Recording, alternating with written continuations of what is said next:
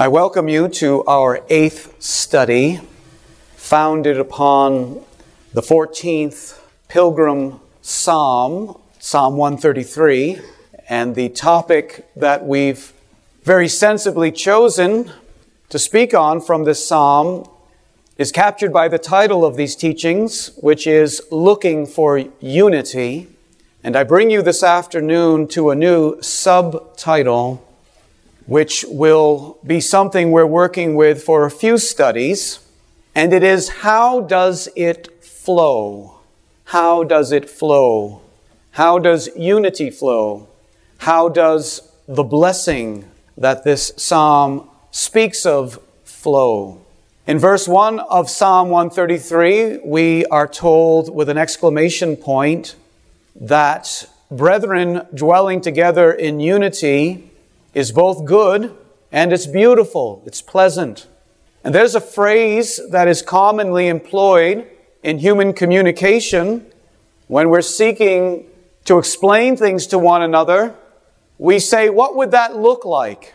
We use this in all aspects of human interaction, picking something at random for the moment.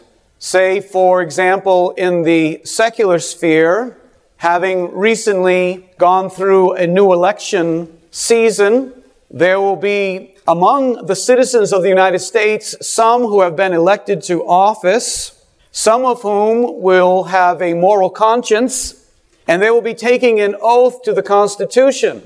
And they may be asking themselves, and this is the idea that I'm referring to with that phrase, what would that look like? They may be asking themselves, what would the living out of having taken an oath to uphold the Constitution look like in our present political climate? With respect to this topic of unity, we've seen together that the psalmist provides for us an answer to that very relevant question as to what would unity look like? How would it operate? How would we work our way toward it?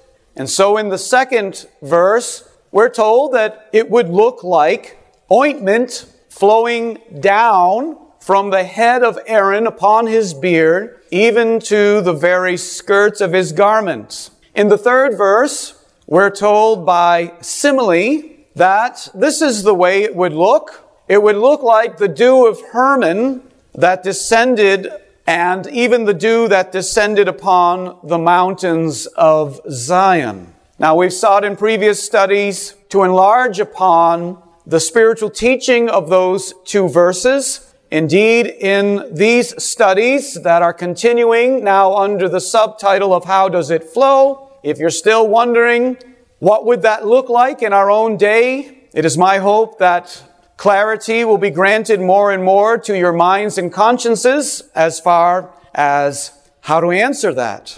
But look with me at the very last two statements, separated by a comma, that end this psalm. For there the Lord commanded the blessing, even life forevermore. What I am relaying to you is that here a blessing is promised. Here it is acknowledged by God Himself that when we pay attention to the direction that is given to us in the second and third verses, that as we've seen together, enlarge upon or support the general idea that is spoken of in the first verse, that whenever this direction is followed, then there will be an experience of the flowing of the blessing that is brotherly unity and is this idea of life forevermore. You'll remember that Paul quoted from one of the Athenian poets, and he referred to one of the Cretan prophets when writing to Titus about the Cretans. I want to begin in that tradition to bring some familiar words to you from a poet of our own, one might say. A familiar line from the poet Robert Frost, who passed away at the age of 88 in 1963. He spent most of his life, indeed, in these New England states. Though born in San Francisco, he died in Massachusetts, but throughout his life he lived in other locations within New England, including within New Hampshire and within Vermont. The line that I'm going to be quoting is from a poem that he wrote while living in Derry, New Hampshire. And one of our members presently lives in Derry, New Hampshire. As a matter of fact, he penned these lines while seeking to make a go at being a farmer, which he eventually gave up and went back to teaching. And in this case, he taught English in Pinkerton Academy. The poem is named Mending Wall, and it was written sometime in about the year 1914.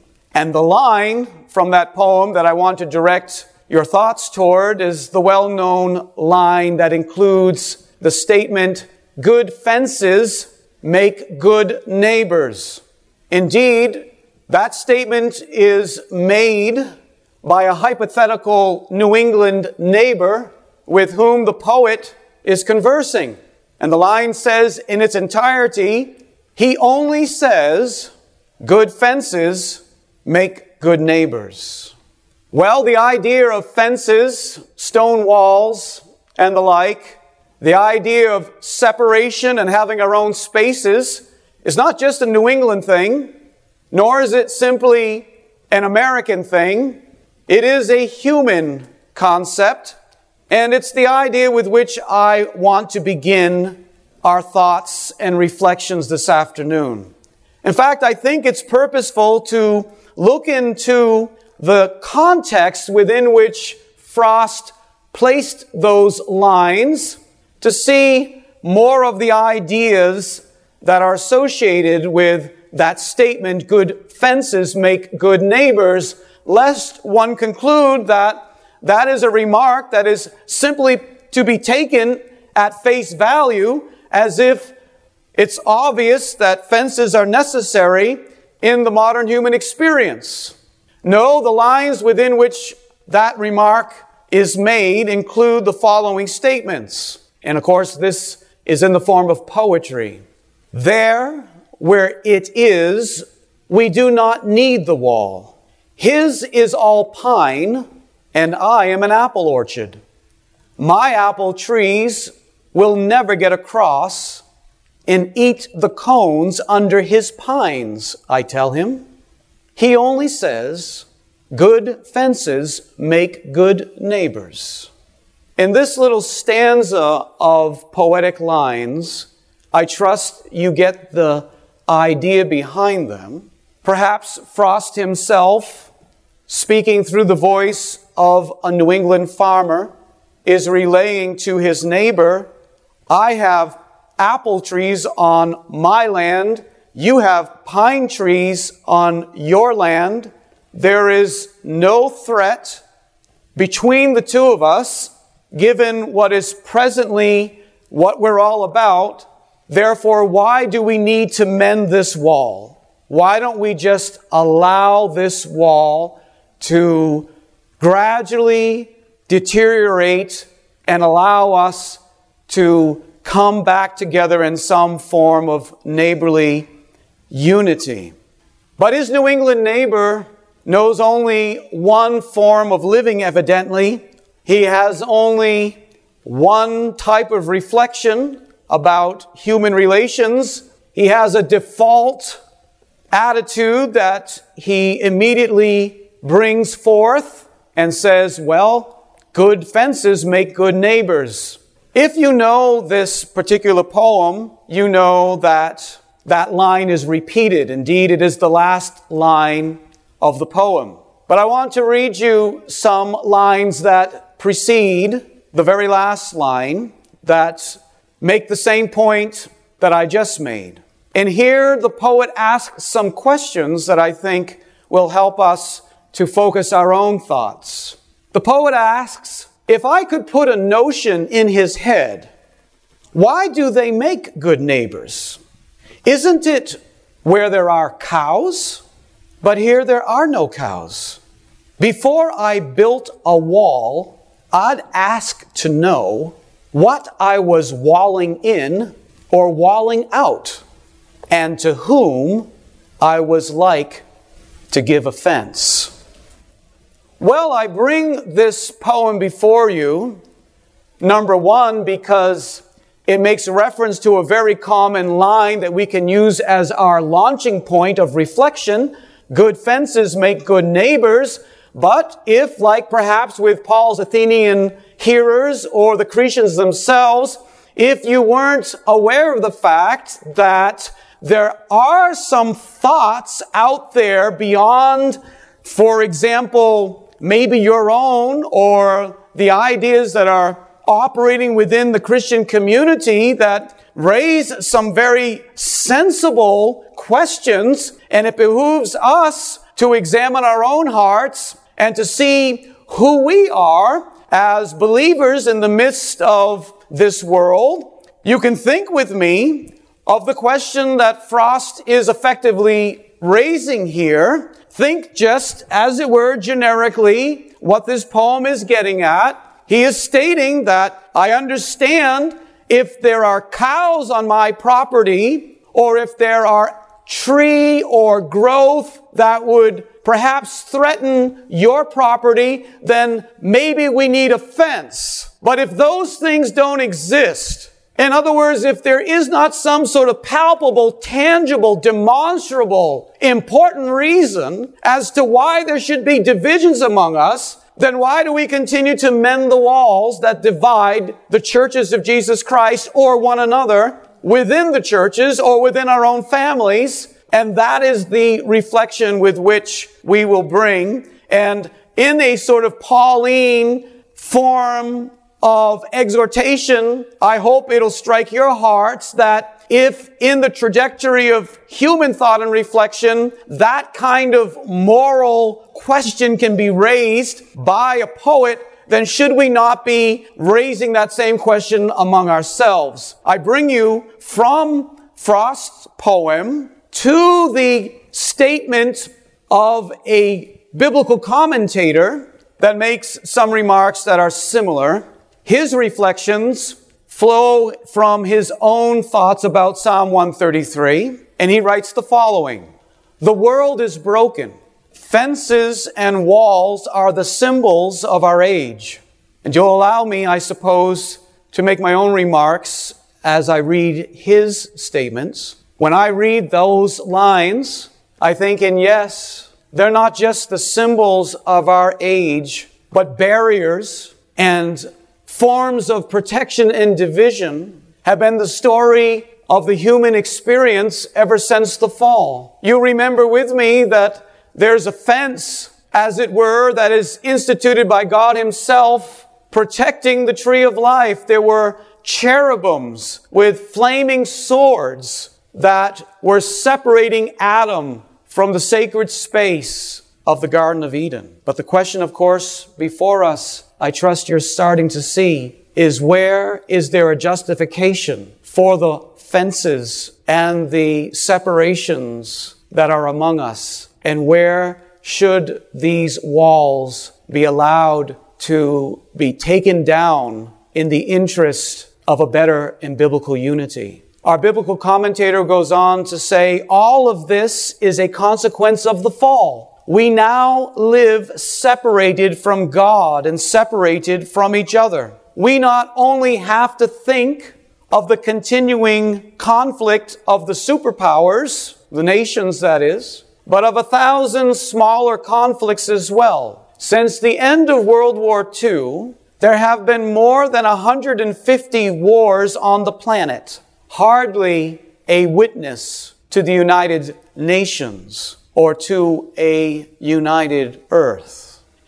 The real scandal, however, is not the brokenness of the world, but the brokenness of the church. The truth of this is not merely seen in the expanding number of denominations and independent congregations. The real truth of this is in the brokenness of relationships within those congregations. In other words, dear brethren, within the very church that you are a part of. And that's where I want to focus our thoughts, not to the exclusion of what our relationship might be to other churches and to what extent we have long-standing, as it were, New England walls put there for whatever reasons at some time in the past. And I do not exclude the question of asking ourselves, do we need to continue to mend these walls and pick up the stones and put them back in place in some act of a sense of security? Over against asking ourselves and speaking across the fence, as it were,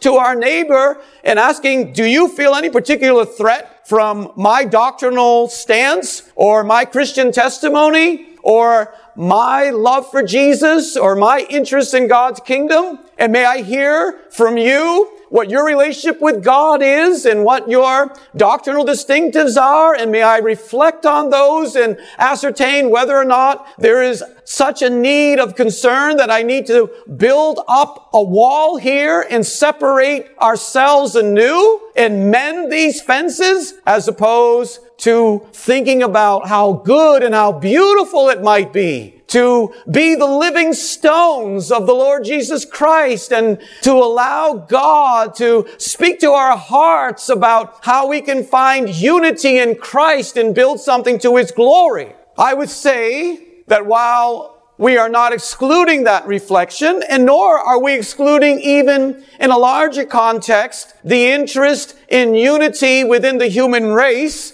I am not certainly here embracing the social gospel or some sort of utopian argumentation that everything is going to work out perfectly if we just implement the right politics or the right method. But I nonetheless bring those thought patterns to your mind because certainly it is the case that the divisions that are among us that began as a result of the fall, that as we referenced before was manifest even between husband and wife, Adam and Eve, and then between God and His creature, and then between the creature and sacred space being separated by a fence of flaming fire from a closer relationship with God.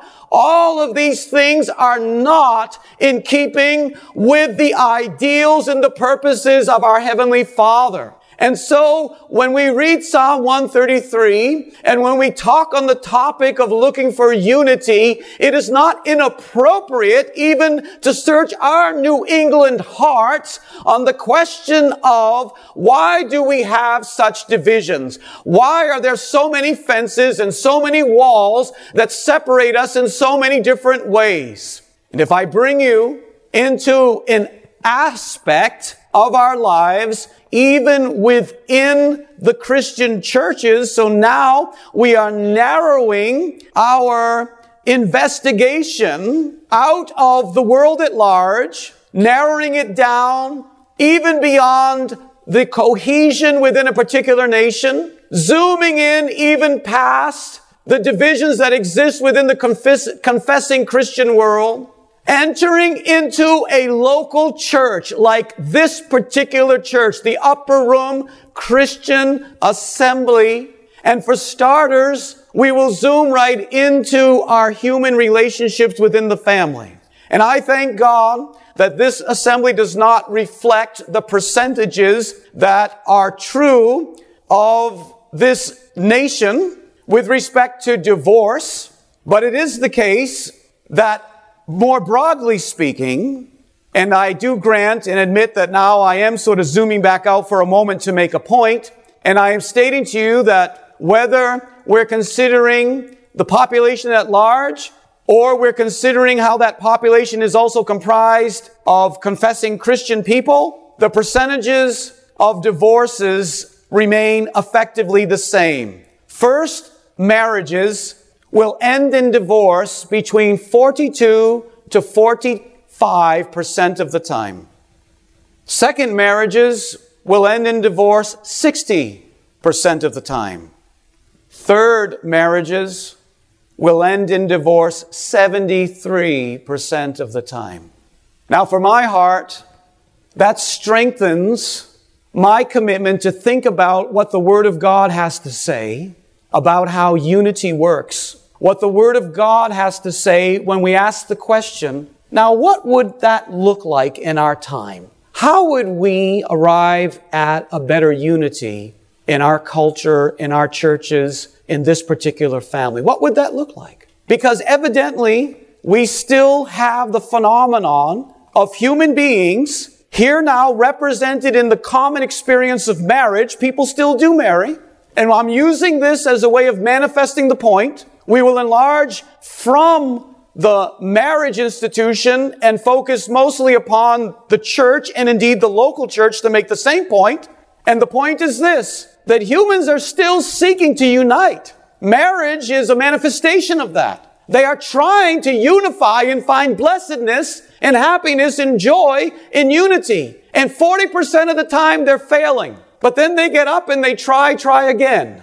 But we're seeing that even when they do so, they are failing at higher rates, even when, if at first you don't succeed, then give it another shot. Marry again and see if you can get it right. And you would think that perhaps they would have learned from some of their mistakes, but you already heard from me that there is a much higher rate of divorce that occurs at second and third attempts to find blissful, beautiful unity and to find human hearts that can get along and keep together and build a family and experience community and strength and happiness and productivity and all the things that Psalm 133 speaks of.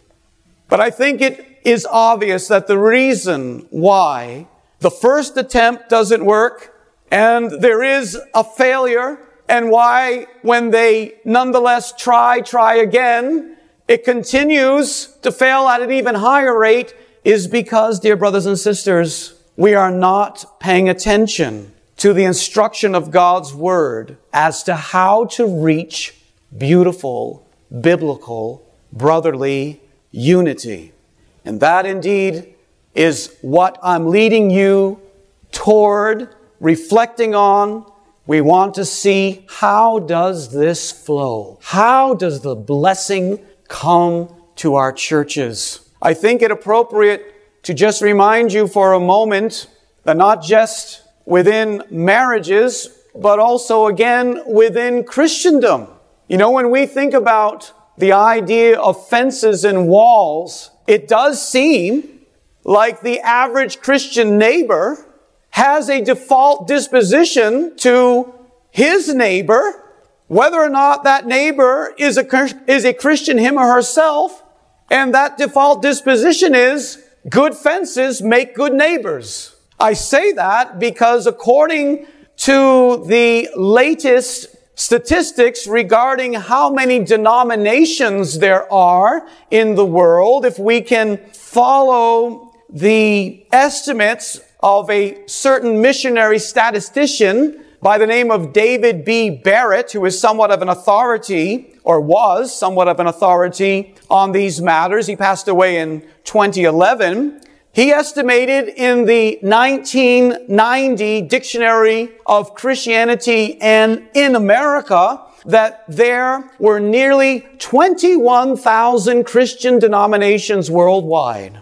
And then in the 2001 edition of the Oxford World Christian Encyclopedia, this number increased to nearly 34,000 Christian denominations worldwide. Now that's staggering. Perhaps at some level we take this for granted, but so does the New England farmer. That's the point of the poem. He has one response to all these walls that mark off all this property and territory. When asked, why do we need this wall? All he knows to say is, well, good fences make good neighbors. Somehow there must be some sort of protection. There must be some sort of need. Is it not an ancient landmark that the fathers have established? And doesn't the Bible say, remove not the ancient landmark? Can you imagine looking down from heaven and seeing nearly 34,000 denominations? What would that look like if it was a geographic image that was constituted of fences and walls? I mean, you would just have properties everywhere that were segregated from one another. And within those various properties, there'd be a number of men and women who confess to be Christians and take out their Bibles and read their Bibles and pray to one Heavenly Father and confess to be saved by one Lord Jesus and embrace one God and Father of all. And yet they keep mending their fences and building back their walls. Is there something about this that Psalm 133 is challenging when it says it is good and pleasant for there to be unity among brethren? Is there a goodness and a pleasantness that we aren't perceiving because we have a New England attitude about us that just shrugs its shoulder, has a little oomph in its reflex and says, well, good fences make good neighbors. All of this division within Christendom exists in spite of the fact that both the way toward unity is revealed and a special blessing is promised upon all who reach the place of unity. In our previous studies, we have begun in looking into the similes to describe the way toward biblical unity. And now as we think about the last statement in verse 3, and we read the words, for there the Lord commands the blessing, we realize, and we will be making the case, that whether you think of the there as referring to Zion, or you think of the there as referring to the achievement that allows the oil to flow down from the high priest, our Lord Jesus Christ, through the appointed ministry, down to all the members of the body, that allows the refreshing dew to come down from the heights of heaven and reach the dry places of our daily existence.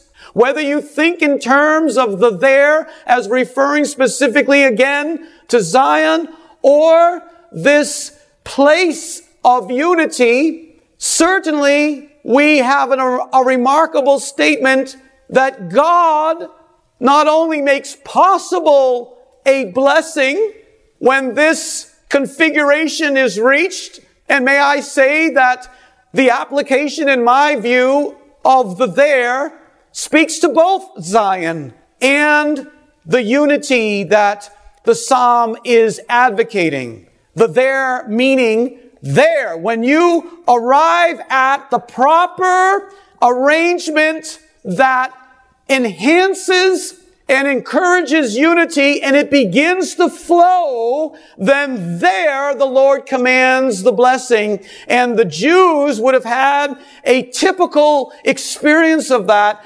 during their pilgrim celebrations. So it would be Zion, but more importantly, not just Zion as a location anymore than it's just applicable to a church just because we go to church. But certainly the churches of Jesus Christ are a location where we should be anticipating and expecting that this blessing would begin to flow. But we certainly do need to take heed to obeying the principles that allow it to occur. But what I'm saying, dear brothers and sisters, is not only are we told that the possibility of a blessing known as unity among the brethren is available to us by Almighty God. Don't get ahead of me, dear brothers and sisters, and think that I'm saying everything by these remarks. That ought to be obvious to you. But nonetheless, I want to challenge not only our possible still old man remnants of New England dispositions. I want to challenge my brothers and sisters in Christ everywhere, because I know it's not simply unique to New England that there are walls that are old and they are separating us for reasons that we cannot reasonably validate or continue to uphold. So I challenge your hearts and mine by saying to all of us that not only is the possibility of a blessing that is biblical unity available to you 30, 4,000 separated denominations, not just churches, but denominations, according to the statistics. Are you aware of that? My 34,000 separate entities confessing the name of Jesus, that the possibility of biblical unity is stated within Psalm 133. But more than that, it is commanded, which is to say that God is saying, I will command the blessing where I find an interest in beautiful biblical brotherly unity. And this is not an idea that we should pass by quickly. If I may stick with my New England metaphor, and I am from New England, hearers of these messages may not be, and again, I don't think the human disposition is that different the world around, but there is a stereotypical kind of coldness and aloneness and stick-to-yourselfness about the old New England farmer, Yankee. I'm not trying to paint everybody with a negative brush, but it's true, and that's from whence Frost gets his ideas in writing the poem that we're referencing. And I'm saying New England heart, I'm saying Christian heart anywhere. Maybe you need to pause a little longer at the fence before you just shrug your shoulder and say, oh, God commands a blessing. Oh, did he? That's interesting. Oh, you got apple trees on your side that aren't threatening me. Your particular view on this issue isn't threatening me. We could understand one another and we could have unity between ourselves without being threatened. In fact, maybe I could use some of your pine cones and you could use some of my apple trees. Do you ever think about that? How about just a little passage maybe, just a few rocks removed so that I can share my apples and you can share your pine cones? I'm saying that maybe we should pause at the fence a little longer and think about what we are reading here. We're reading the Word of God. And our Father is saying that there, where biblical unity is occurring, that's where God commands the blessing. And I think it wise, and it is my intention, to focus directly upon the local assembly. So that, for us, is all of us. So we can be asking among ourselves, where are the fences between one another? To what degree do we, in our attitudes, in our reflexes, do we put back the stones that maybe in God's providence He's knocking down in one way or another through this act or other? You know what I'm saying? Even in Frost's poem, he references various actions that move the stones. Maybe a thief or an animal or somebody knocks the stone down for some reason or another. And yet the New England farmer feels compelled to put it back up again. I mean, sometimes things happen that maybe wouldn't be your preferred method as to how the fences get broken down, but in God's providence, He's trying to break these fences down. But we only feel secure and comfortable when we go back and find that stone and put it back in its place, and we say to ourselves, well, good fences make good neighbors. I need to protect my reputation. I need to protect my family. I need to protect my position. I need to protect my thoughts. I just need to protect my peace, whatever it might be. At some point, dear brothers and sisters, when there are so many divisions within confessing Christendom, when there are so many divorces within the human race, this statistic is harder to capture on a graph, but I would also argue when there are so many divisions even within the local assembly, within our attitudes, within our thoughts, within our patterns of behavior, or one could state it differently, when there's a lack of a unity and a building together for a single purpose directed by the Spirit, and we are more like separate families and separate lives that come from our farms every Sunday to gather to hear God's Word. Then we go back to our farms again and we live on the other side of our fences.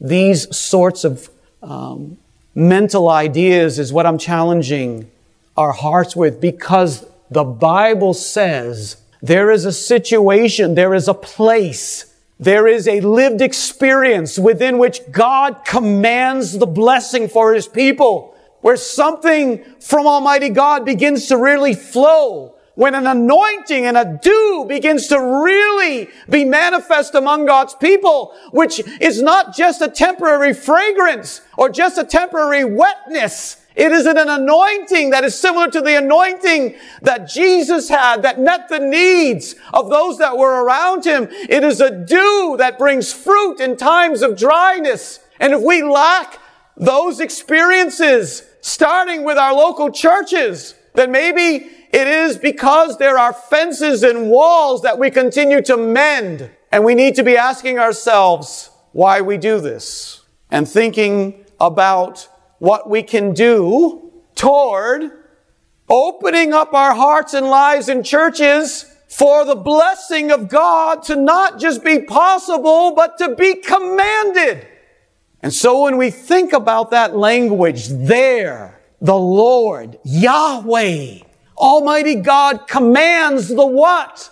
Just another Sunday. No, He commands a blessing. We're reminded of other passages that make similar remarks. For example, in Genesis 6 in verse 22, just in terms of reflecting the authority of Almighty God, that the Hebrew word savah points to. The same word is used in this statement. Thus did Noah, according to all that God commanded him, so he did. Noah did everything that God commanded him to do. And if he did not, he would not have made it. This is before the flood actually takes place, and Noah was given commandments from God as to how to build a vessel of rescue that would have God's blessing upon him and bring him through hard times. And Noah did everything that God commanded. And when the rains descended in a destructive force, Noah and his family were safe inside because they paid attention to the power of God's commands. The same Hebrew term is used in Isaiah 45 in verse 12.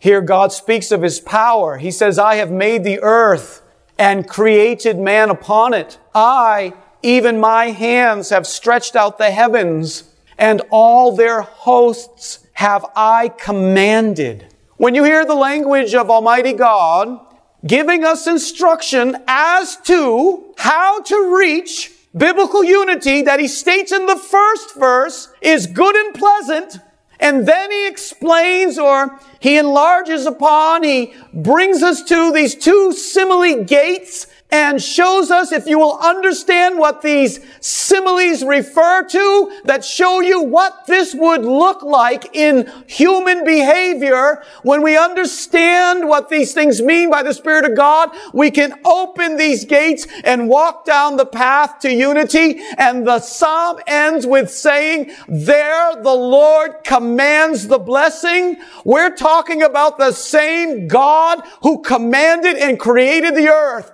is saying to us, church, God will command the blessing where He sees brothers and sisters dwelling together in unity. What a powerful motivation that should be to our spirits to take these admonitions seriously. And if in a sense the Holy Spirit is saying to us, while we're building a wall, perhaps between ourselves and our spouse, or ourselves and our parents, or ourselves and our children, or one family in the church with another, or this church with some other church group somewhere, and we just instinctively continue to build these fences and repair these walls, and we're not listening to the Holy Spirit perhaps asking us, what is it that's threatening you? What is on my property that is so dangerous to your property that we need all these divisions, which obviously means there is less unity than would otherwise be the case. In Deuteronomy chapter 28 and the 8th verse, we have the use of the Hebrew word savah that is used in Psalm 133:3 in a very similar type of promise. We read, the Lord shall command the blessing upon thee in thy storehouses and in all that thou settest thy hand unto. And He shall bless thee in the land which the Lord thy God giveth thee. Of course, it's remarkable when you consider the 28th chapter of Deuteronomy that the Lord clearly sets before His people the blessing and the curses. And He plainly spells out to them what sort of behavior would bring upon Him the Lord's disfavor and the breakdown of their lives and the curse of their experience. And He also sets before them what kind of behavior, what value system, what objectives should they set their hearts upon so that they would find themselves in a place spiritually within which God would command the blessing. And in spite of that opportunity, we see in the history of Israel that all too often they evidently shrugged their shoulder, stuck to their old stodgy ways, and kept themselves, limited themselves, constricted themselves from the changes that they would need to pay attention to in order to place themselves within the flow of God's blessing. What a remarkable reflection that should be to our spirits. There is a place where God commands the blessing. I tell you, that looks like a flow.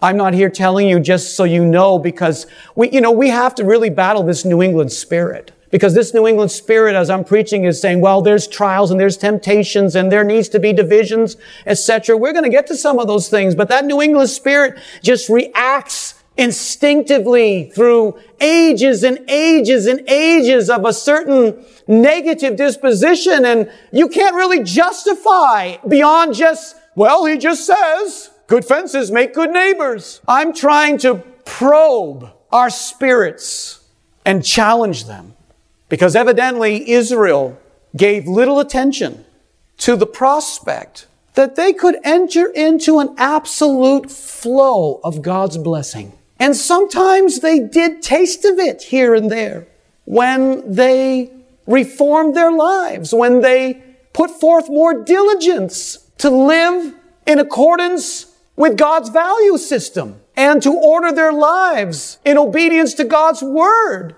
And you can see it for yourself in their own history. They would begin to experience God's blessing. And I'm saying to all of us, brothers and sisters, God will command His blessing where there is an interest in unity. In your marriage, in your family, in your churches, or in Christendom, He will command the blessing. And if your family or your church lacks that experience, you need to examine your heart about whether or not you believe in that promise, and whether or not in hungering and thirsting and desiring for it, you are paying heed to what would that look like. Do you know what I'm saying? In other words, if you're having a struggle in your marriage, you know what you need to be asking yourself? What would that look like? What would unity look like in this marriage? What would unity look like in this family relationship? What would unity look like in this church? And I hope you're already able to answer that question to some extent, having already had 7 teachings on looking for unity. I'll remind you of one principle right now that is preserved in the last statement of this psalm. The principle, as we've stated to you over and over again, is you have to value the moral. You have to value the divine order that God has instituted. You have to value getting things right at the top and recognizing wherever your relative position is within the arrangement of God. You have to accept that, appreciate that, honor it, live within it, and don't fight against it. Because unity is not a matter of you demanding your equality and you feel as though that is the path toward unity. No, that is putting the cart before the horse. That is a jumbled, modern, unsophisticated, deceptive instinct, dear brothers and sisters. And the reason why I say that principle of getting things right at the top is preserved in the very last thought of this psalm is for the obvious point that it takes the Lord to command the blessing. Biblical unity, hear me, brothers and sisters, don't let it go in one ear and out the other. Biblical unity is dependent upon the high authority of Almighty God being understood and respected such that we are rightly positioned beneath Him in order as He sets every member within the human arrangements of family and church and society ultimately. Because God must command the blessing. It takes a high authority to speak with authority and to command the blessing, or the blessing doesn't come. It doesn't come through wishful thinking. It doesn't come through man's plans and schemes. It doesn't come through the objective of just trying to bring everything to a low common denominator and an equity that is man-forced. It says that God commands the blessing. That preserves the element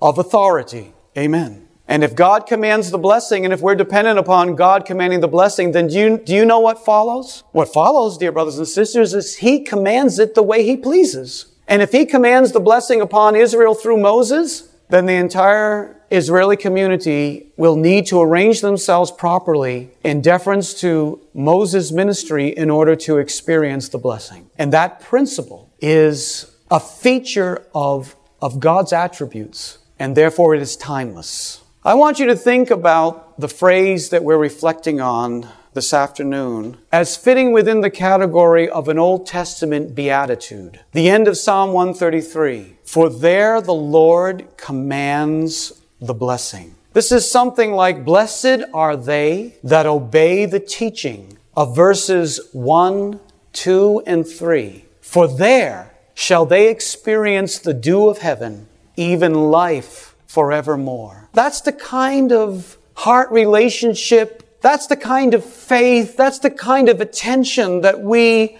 I believe, should give to the last remark of Psalm 133. This is an Old Testament beatitude. We should bring to it something of the respect and the attention and the expectation and the honor that we would bring to the beatitudes that the Lord Jesus Christ Himself spake when He said, blessed are the poor in spirit, for theirs is the kingdom of God, and gave us the additional other 7 beatitudes. These promises of supreme blessedness. You recognize with me, and we are, I think, comfortable. That is to say, we are prepared and we are minded to recognize that these promises of supreme blessedness are attached to certain experiences that we would not be instinctively prepared to embrace unless the Spirit of God does a work in us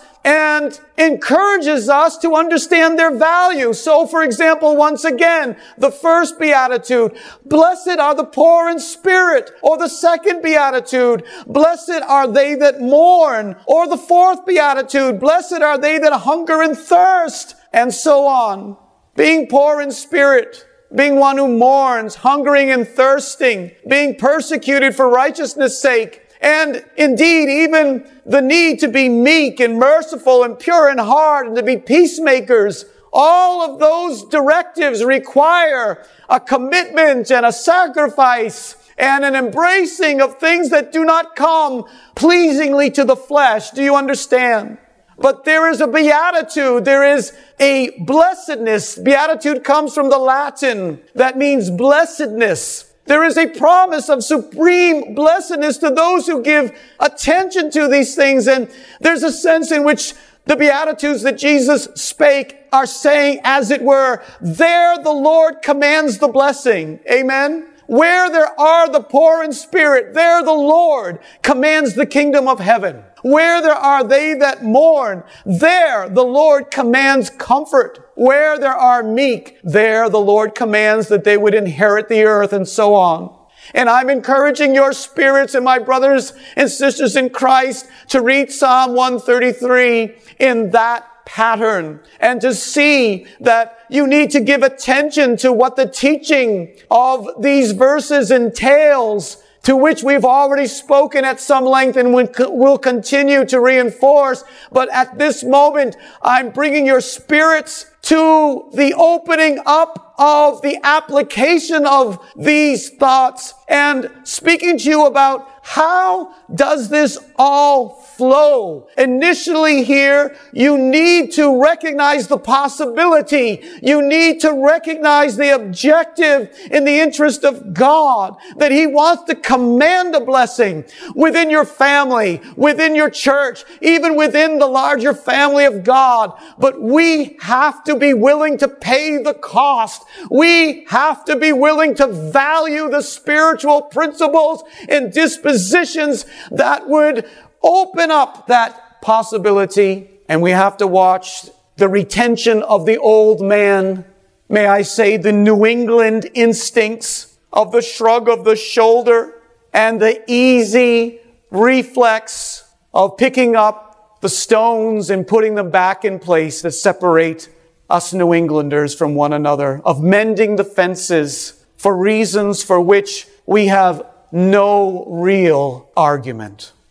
A professor of Hebrew at Cambridge University wrote the following lines about the context within this beatitude is spoken. The beatitude of there the Lord commands the blessing. Amen. Blessed are they, God is saying, that read the language of Psalm 133, that reflect upon what it's speaking of, this image of Aaron in his beard and the anointing oil. This second image drawn not from the covenant, but from creation in the interest of God, reaching our hearts, stepping back and giving us a more familiar simile, using now Mount Hermon and speaking to us about the way in which dew comes from the heights of Hermon when it is appreciated for the way in which God has arranged it. And when God's people find themselves in seasons of dryness, even within their churches, because relative to the valleys around Hermon, the place of Zion was dry and depended upon sources of refreshment that they could not generate themselves. And so too it is the case that we cannot just,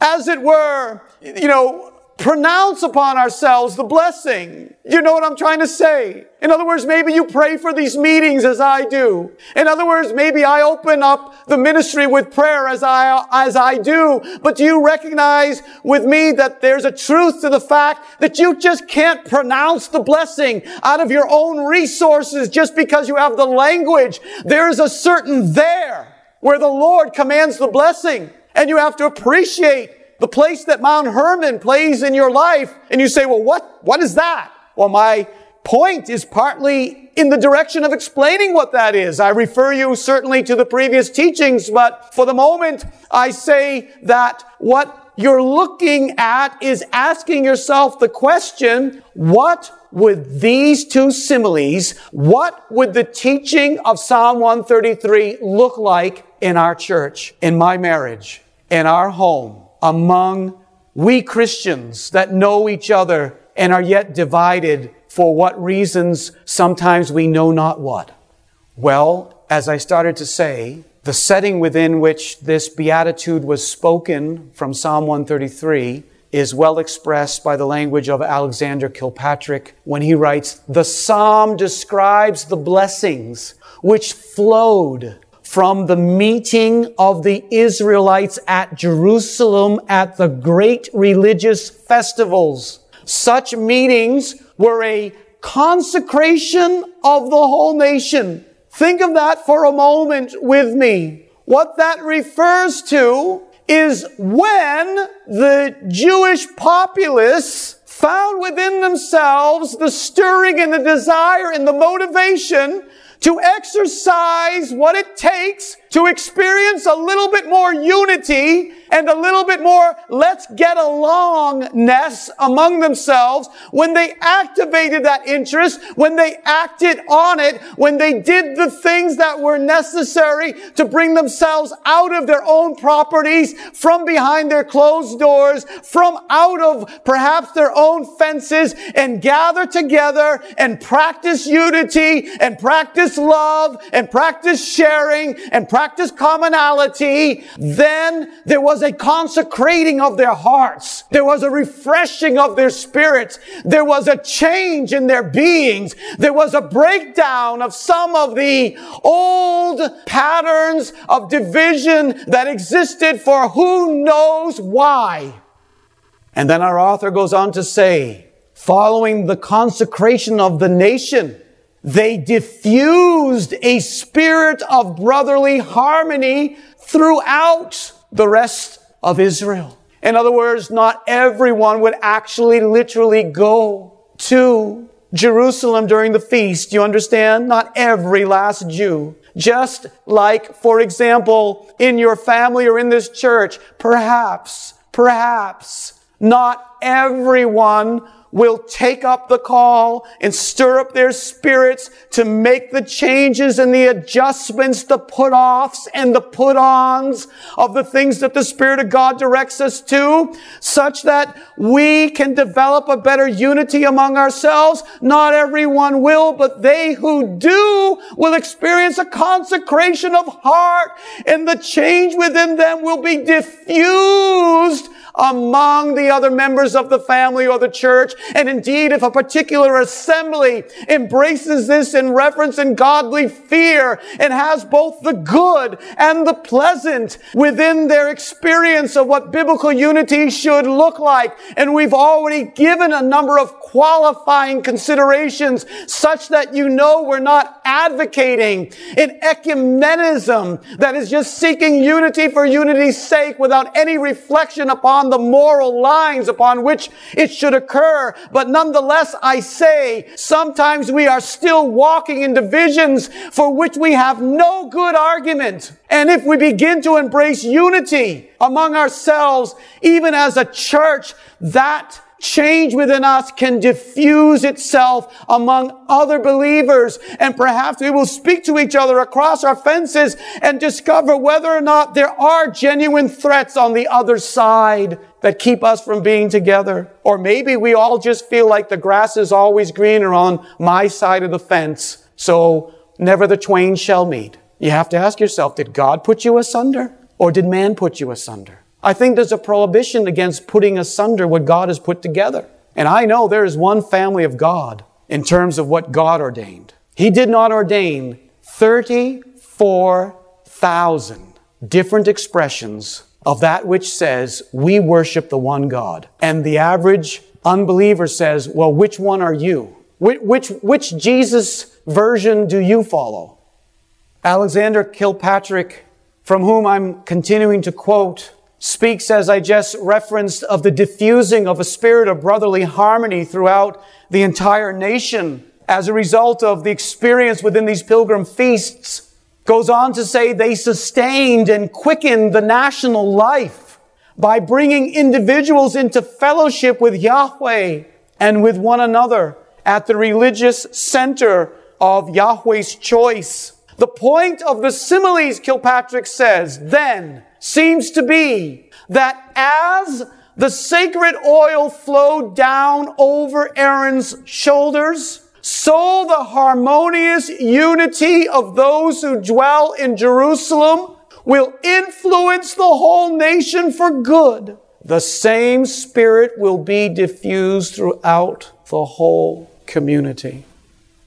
The principle that we're stressing at this moment is that it was quite likely the case all too often among the Jews, as we're saying in a somewhat stereotypical fashion, it presently is among New Englanders, that we live behind our walls, we live behind our fences, we separate ourselves from one another, we barely know our neighbors' names, things along those lines. And I'm speaking about not just that literal analogy, but I hope you can make the reflection in your own spirit as it relates to ourselves within our families. We live in our phones. We live in our own worlds. We live behind our own doors. We live within the fences of our own offenses.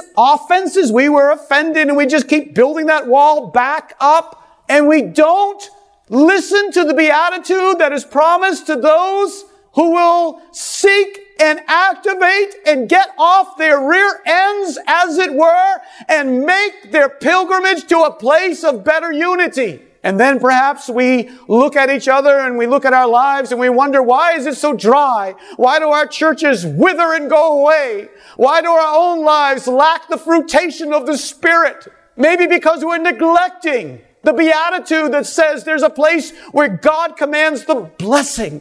Blessed are they that love and value brotherly unity and ask themselves whenever they see offense, recognizing, as I'll say, as I head toward a conclusion for this particular message, given that we're going to have the communion of the bread and cup, I don't want to tax your physical capabilities too much. My intention always is, when we have the communion of the bread and cup, to have a shorter message. Often I never achieve that, and I'm thinking today I will make that more of a concerted objective. I have more to follow, but we can do it in a subsequent study. So what I'm wanting to emphasize at this moment is whether or not we are taken in our hearts. We are captured in our spirit. We are attentive to the voice of Almighty God, to the spiritual truth, to the message of God's holy word, coupled with the text I've already spoken about, where God commanded the earth to exist,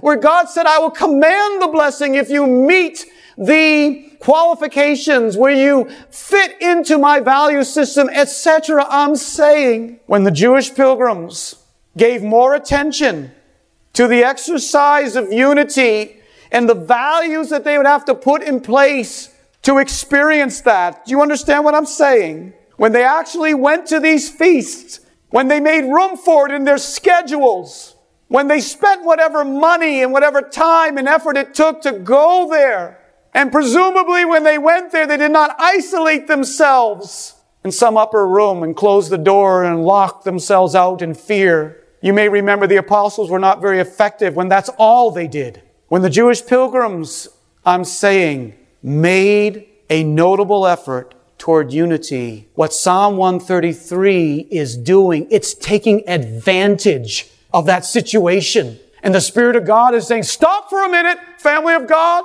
Stop for a minute, brothers and sisters. Look into this experience within which you are purposely going after the value of unity, following it according to God's direction, but necessarily having to make adjustments and sacrifices in your own life to get there. Just like if you want the blessing of the meek or they that mourn, you have to make adjustments in your spirit. Are you capturing what I'm saying? And the Spirit of God is saying, look at this. See the way in which it consecrates your heart.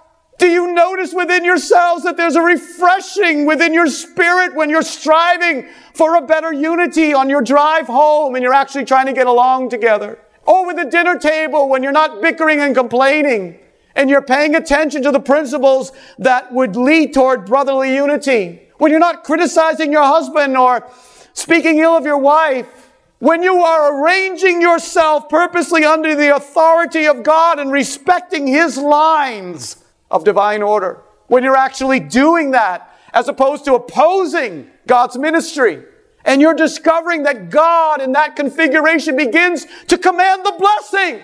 The anointing begins to flow. The fruition begins to take place. It's good for you. It's good for God's purposes. It's good for God's people. Psalm 133 is saying, pay attention to that, because that's where God will command the blessing. May this exhortation be to all of our hearts a motivation to examine whatever walls might be between us, within our families, within this assembly, among ourselves and other Christians. This is a holy, sacred endeavor. This is not a secular or silly undertaking. But nonetheless, there's a place where God commands the blessing, and we do well to examine our walls. May that be the reflection for this Sunday as we now turn our attention to focusing on the unity that we have through the redemption of Jesus Christ in the celebration of the one bread and the one cup that unites us all in a symbolic fashion. May the Lord bless the word to your hearts in Jesus' name.